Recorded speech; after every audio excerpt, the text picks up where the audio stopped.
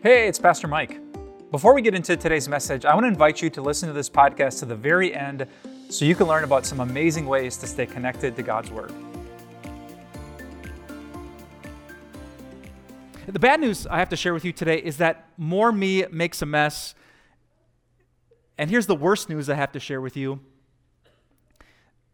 There's no place that you can get away from it.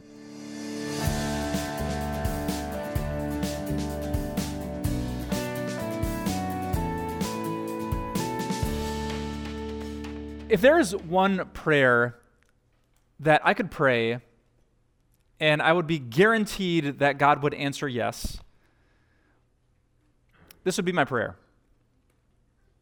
Father, bless me with less me. In fact, if there's one prayer that I could pray for you, for us, for our church, for all of you watching at home, it would be, Father, bless us with less us. I'm getting to be about 40 years old. In fact, I was mentoring a kid the other day at an elementary school, and I bent down and he said, "What's wrong with your hair?"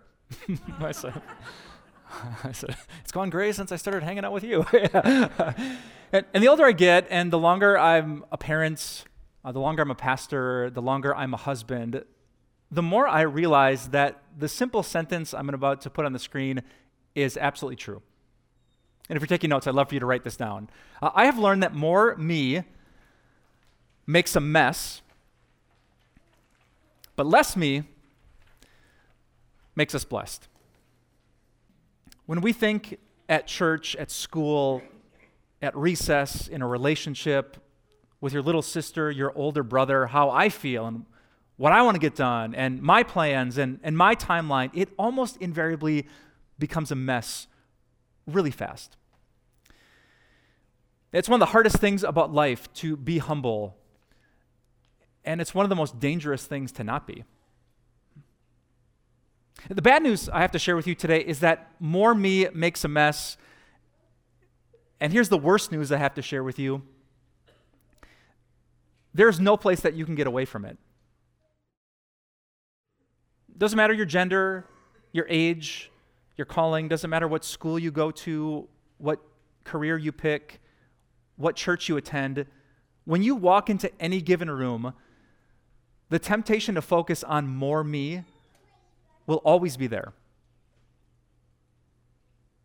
Some theologians have said that pride is the sin behind every single sin. Every struggle you have at its very root is a struggle with me and pride. It's the monster and murderer that wears 1,000 different masks. And it's why all of us have to take this message so seriously.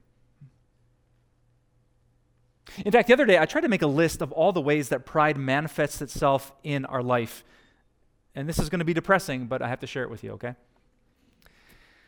There's this arrogant kind of pride. It's the ridiculously talented wide receiver who always wants the ball. And there's a very insecure kind of pride that throws pity parties and sucks all the optimism out of the room. There's a loud kind of pride that dominates conversations and adds another story, and that reminds me of something else that happened to me. And there's a quiet kind of pride that never contributes, never adds anything, and just quietly judges all the other people in the room. There's male pride. Women. Am I right, guys? And there's female pride. Boys are the worst. Right, girls?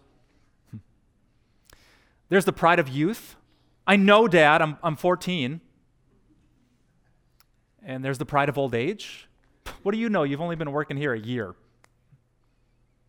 There's the pride of little toddlers who won't accept help to tie their shoes. And the pride of the elderly who won't accept the same when their bodies are failing. Which leaves us with a huge question.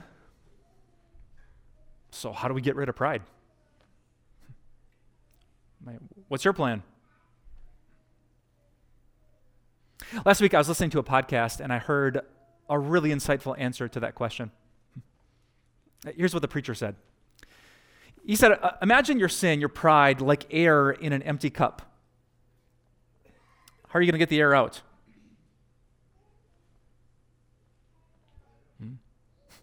Said, oh, you know what you could do?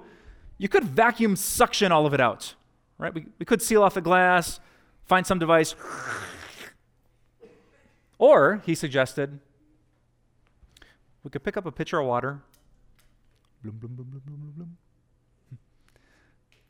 and push out the pride. And that is exactly what I hope to do with you. For the next few weeks, we're going to talk a ton about pride. But, pride is such a tricky thing. It's not always just thinking too much of yourself. Sometimes it's just thinking of yourself too much. And so we're going to take our eyes off of ourselves for a while and fix them on Jesus. On the humility of Jesus, the compassion of Jesus, the love of Jesus, and the forgiveness of Jesus. We're going to talk about Jesus' humble words, his humble home, his humble friendships, his humble work, his humble service, and especially his humble cross. I'm going to give you homework to study the humility of Jesus, because my hope is as we pour more and more of the shocking humility of our Savior, it will push out of our hearts any degree of feeling like we deserve it, any ounce of pride. Now today, we're going to start with a part of the Bible that when I read it, I don't think anyone's going to say, amen. It's my life verse, Pastor. Preach. But don't fall asleep on me, because what I'm about to share with you is so good. So here it is, Matthew chapter 4. We find these words. When Jesus heard that John had been put in prison, that's his relative John the Baptist, he withdrew to Galilee. Leaving Nazareth, he went and lived in Capernaum, which was by the lake in the area of Zebulun and Naphtali. The area of Galilee where Jesus lived was the northernmost region of the ancient land of Israel. Now, let me show you a map real quickly. I sometimes think of Israel as like this big ice cream cone on the bottom of desert, stacked with these three scoops or regions. Judea, that's where Jerusalem was, Samaria in the middle, and then Galilee way up in the north. And what you should know about Galilee is that it wasn't the sexiest place to live in ancient Israel. Important people, rich people, influential people, they lived in Judea, in Jerusalem, near the temple, like God's holy hotspot. But up in Galilee was like living in North Dakota or the Upper Peninsula of Michigan. Or the North Woods of Wisconsin.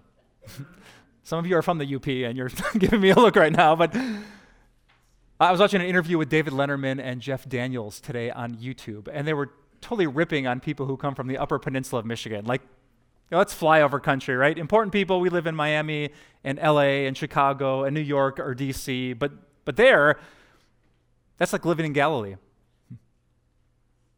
In fact, when the rumors about Jesus, this Messiah or Savior coming from Galilee, were starting to spread, this was one of the responses in John chapter 7. Look into it, the religious leader said, and you will find that a prophet does not come out of Galilee. Now, if that weren't humble enough, Matthew chapter 4 says that Galilee was in the region of Zebulun and Naphtali. All right, this is like Bible 201, okay? Zebulun and Naphtali were two of the 12 ancient tribes of Israel. Go way, way back to the story of Abraham and then Isaac, and then there was a guy named Jacob who got the nickname Israel. He had 12 sons, and the land ended up being divided into those 12 regions. And I did some super nerdy Bible research this week. I typed into a Bible search engine the names of all 12 of those sons, all the regions, and I wanted to see where Zebulun and Naphtali showed up. Let me show you my research. I found out that in first place was the tribe of Judah. That's where Jerusalem was. 802 mentions in the Bible. Second place was Dan, 189. Third place was Ephraim, 167. Fourth place was Manasseh, 136 total mentions. And do you want to know where Zebulun and Naphtali were?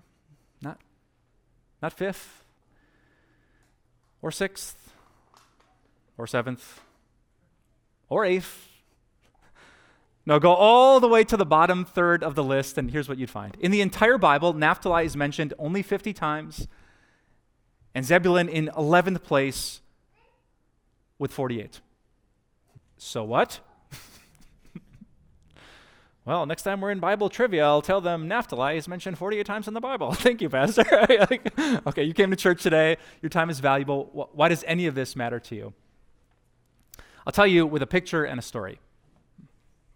The picture behind me is of the city of San Francisco. About a year ago, my wife and I were thinking about taking a vacation. We said, where should we go?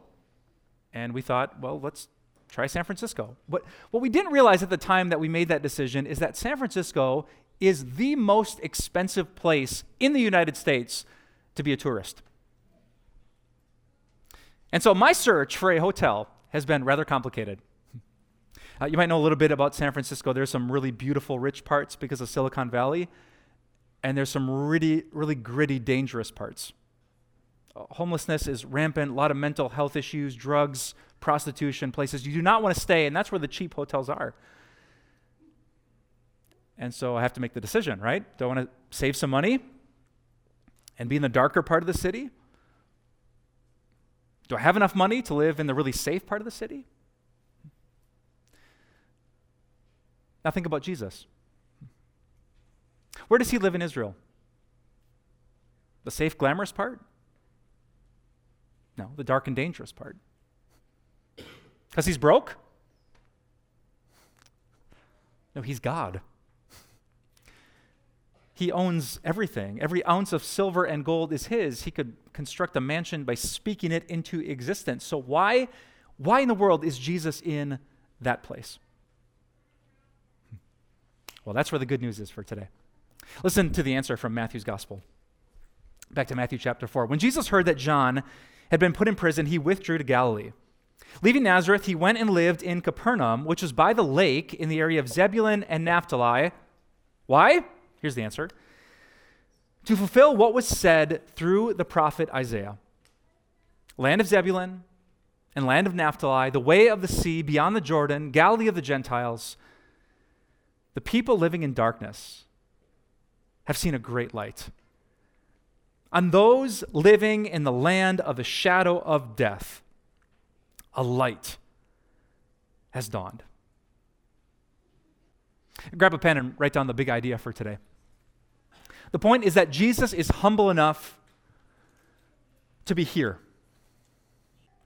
If you're here live with me today, you probably have an accent. You don't know it, but travel a little bit and you'll find out that you do. Spend some time with people on the coast. Watch how they dress and their fashion, and you'll find out that we're not the most glamorous here in the Midwest. And yet, what do we learn? That doesn't bother Jesus. Maybe you're from the North Woods. Maybe you're the kind of guy that doesn't really know how to tie a tie. Maybe you don't have flawless skin and a wrinkle-free face. Maybe you don't have a glamorous job. Maybe you have a mediocre relationship, mediocre bank account. Doesn't bother Jesus. Maybe like Zebulun and Naphtali, you didn't finish first in your class or second or third or seventh or eighth. Maybe you've never impressed people. Maybe you've never turned ahead. Maybe you've never been first place at the race, first in line to be hired. Doesn't bother Jesus. Maybe you come from generational dysfunction. Maybe you weren't raised in the lap of a loving father who read you Bible stories about Jesus. Doesn't bother Jesus. Maybe your parents' relationship was kind of messed up. Maybe there's alcohol abuse in your family. Maybe there's been some really dark parts of your past. Doesn't bother Jesus. Maybe you hear the good news of the gospel that through the blood of Jesus you get to be in the presence of God, and it almost seems unbelievable. Like a prophet coming out of Galilee, or the Messiah being raised in Nazareth. But people's objections don't bother Jesus. Maybe your own morality is a lot like the Sea of Galilee. Some days you're a pretty good person. Everything is calm and beautiful, but then just out of nowhere, that temptation comes. That person sets you off, and it's violent, and it's ugly, it's dangerous. Doesn't bother Jesus. Now, the beauty of Jesus' address is that it means people like us have a chance. If Jesus would have moved out of Mary's house right into the temple itself, into the most holy place, all of us would have thought, I wonder if he'll ever be here with me. But if Jesus chooses Galilee and Nazareth, Capernaum, Zebulun, Naphtali, and a little house by the sea, then all of us can know, then maybe there is a chance. Maybe Jesus is humble enough to be here with me, in my life, and in my heart. He is. And he has something to say to you. It's the last verse from our text for today. Matthew 4, verse 17. From that time on, Jesus began to preach. Repent, for the kingdom of heaven has come near. Before I say amen, there's two things I need to tell you about the kingdom of heaven. Thing number one, in the kingdom of heaven, there is a king, and it's not you. If you would go up to the gate of the kingdom of heaven and knock and say, hello, I'm here. I'd say, who are you? I'm the king. No, you're not. In the kingdom of heaven, you can't get through the door still wearing a crown.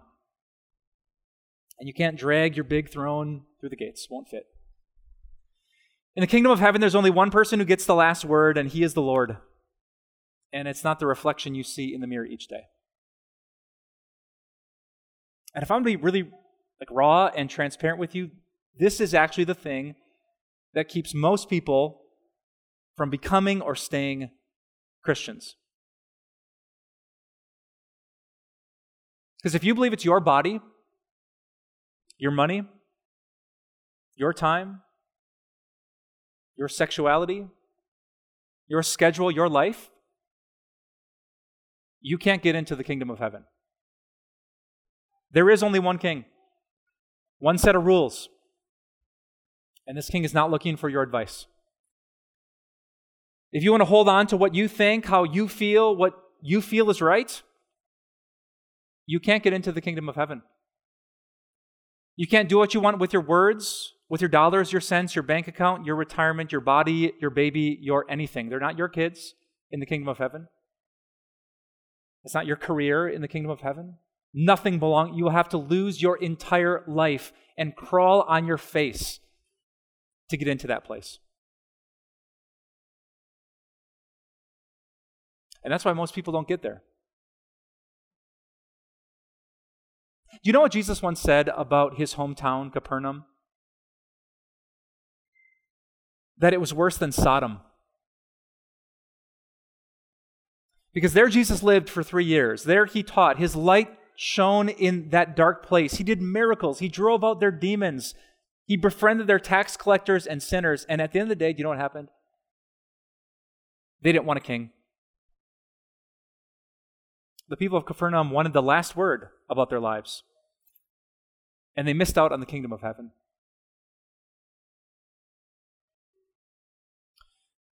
So here's my honest question for you. What will you do? Will you tell Jesus to wait at your table? Will you proudly think that holding on to your life is worth throwing away your eternity? Will you tell Jesus to do your will, your kingdom, your glory, and your power? You can. Many people do. Most people do. Or will you listen to Jesus and repent? For the kingdom of heaven has come near.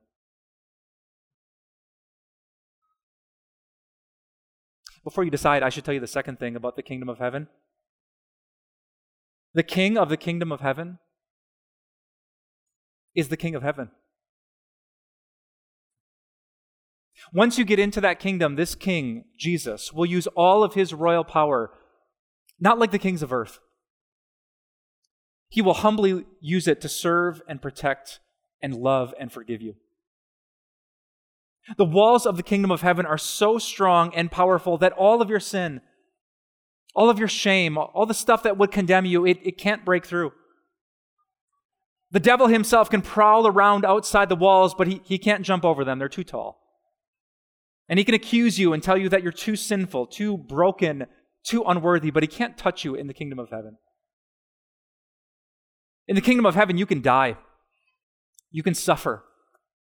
But even death can't separate you from the King of love and seeing his beautiful face for all of eternity. In the kingdom of heaven, there is compassion and there is love.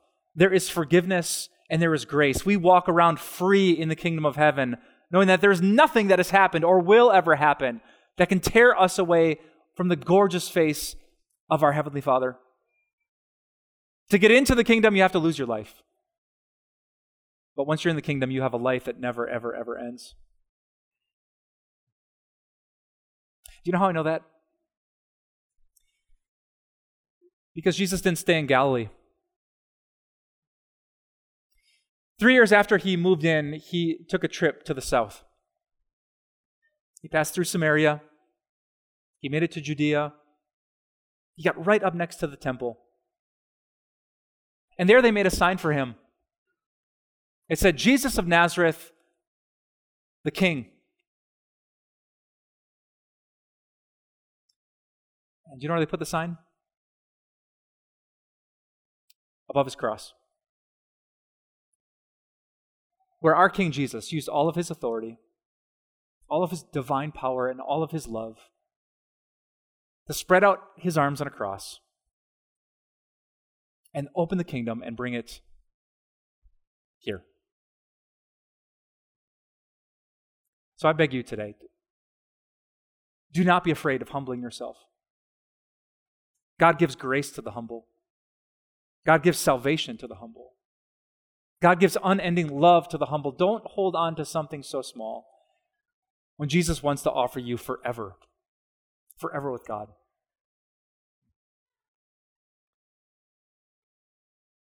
About 80 years ago, there was a woman named Hulda. And she met a very famous American Christian celebrity. His name was Walter Maier. Before Billy Graham became famous for preaching Jesus on the television, Walter Maier was famous for preaching Jesus on the radio. He was insanely talented. At his doctoral dissertation, he translated some Hebrew and ancient Semitic languages in such an impressive way that those who were analyzing him were shocked that they had never heard a translation so good. He was wonderful with his words. He was persuasive with his voice. He was a powerful preacher and a sharp mind. But when Hulda met him, what she noticed was not all that, but his humble heart. One time, a reporter went to see Walter Maier filming live for his radio program. And the one who gave the tour pointed behind the glass and said, "There's Dr. Maier in the studio." And the reporter said, "I don't see him." He said, "Look closer." And the reporter approached the glass and looked down, and there was Dr. Maier, the most famous Christian in the world, on his face, praying for God's help. And when this young woman named Hulda met him, when she saw up close his humility, she said these words, "To a man like that, I could give my life." And she did. Walter and Hulda were soon married and had a wonderful marriage together. And that's just like Jesus. It might scare you to go all in with him, but come close. Don't look down and see him on his face. Look up and see the King on the cross. And your heart, by the power of the Spirit, will say to a man like that, "I could give up my life." And you'll never regret it. Less me makes us blessed. And a Savior on the cross is the proof. So brothers, sisters, repent. The kingdom of heaven, believe it or not, has come near. It's come right here. Let's pray.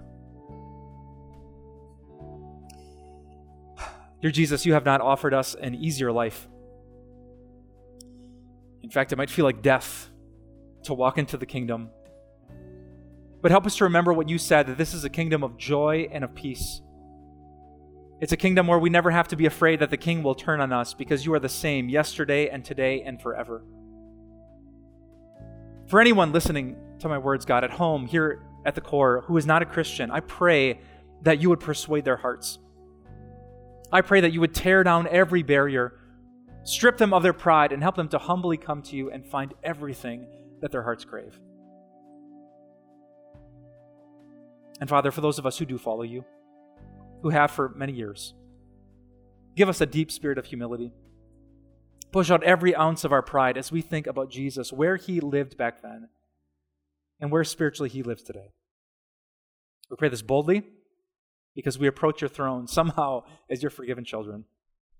We ask this all in Jesus' name. Amen. Did you set a New Year's resolution to lose weight? Or maybe to eat better? Or to save more money? But have you experienced what I have? That we don't always get to our goals? Or even worse, have you ever gotten to a New Year's resolution and it didn't change your life and make things as good as you thought it would? If this past year taught us anything, is that so much is uncertain. We can make plans, but we never know what's going to happen. So what do you and I do? Where do we go when even our best goals don't fill up our hearts with as much joy as we thought? Well, there's a simple answer to that question. We seek God. We seek God.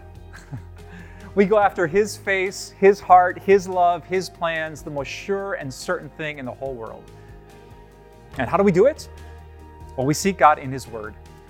And that's why I want you to have this brand new 365-day devotional called Seeking God Every Day. Some friends at Time of Grace and I wrote this so that each day you could open up this book and seek God and find the greatest treasure in all the world. And we would love to help you take that first step to the greatest goal of all, getting closer to God. Seeking God Every Day is our way of saying thanks for your financial support.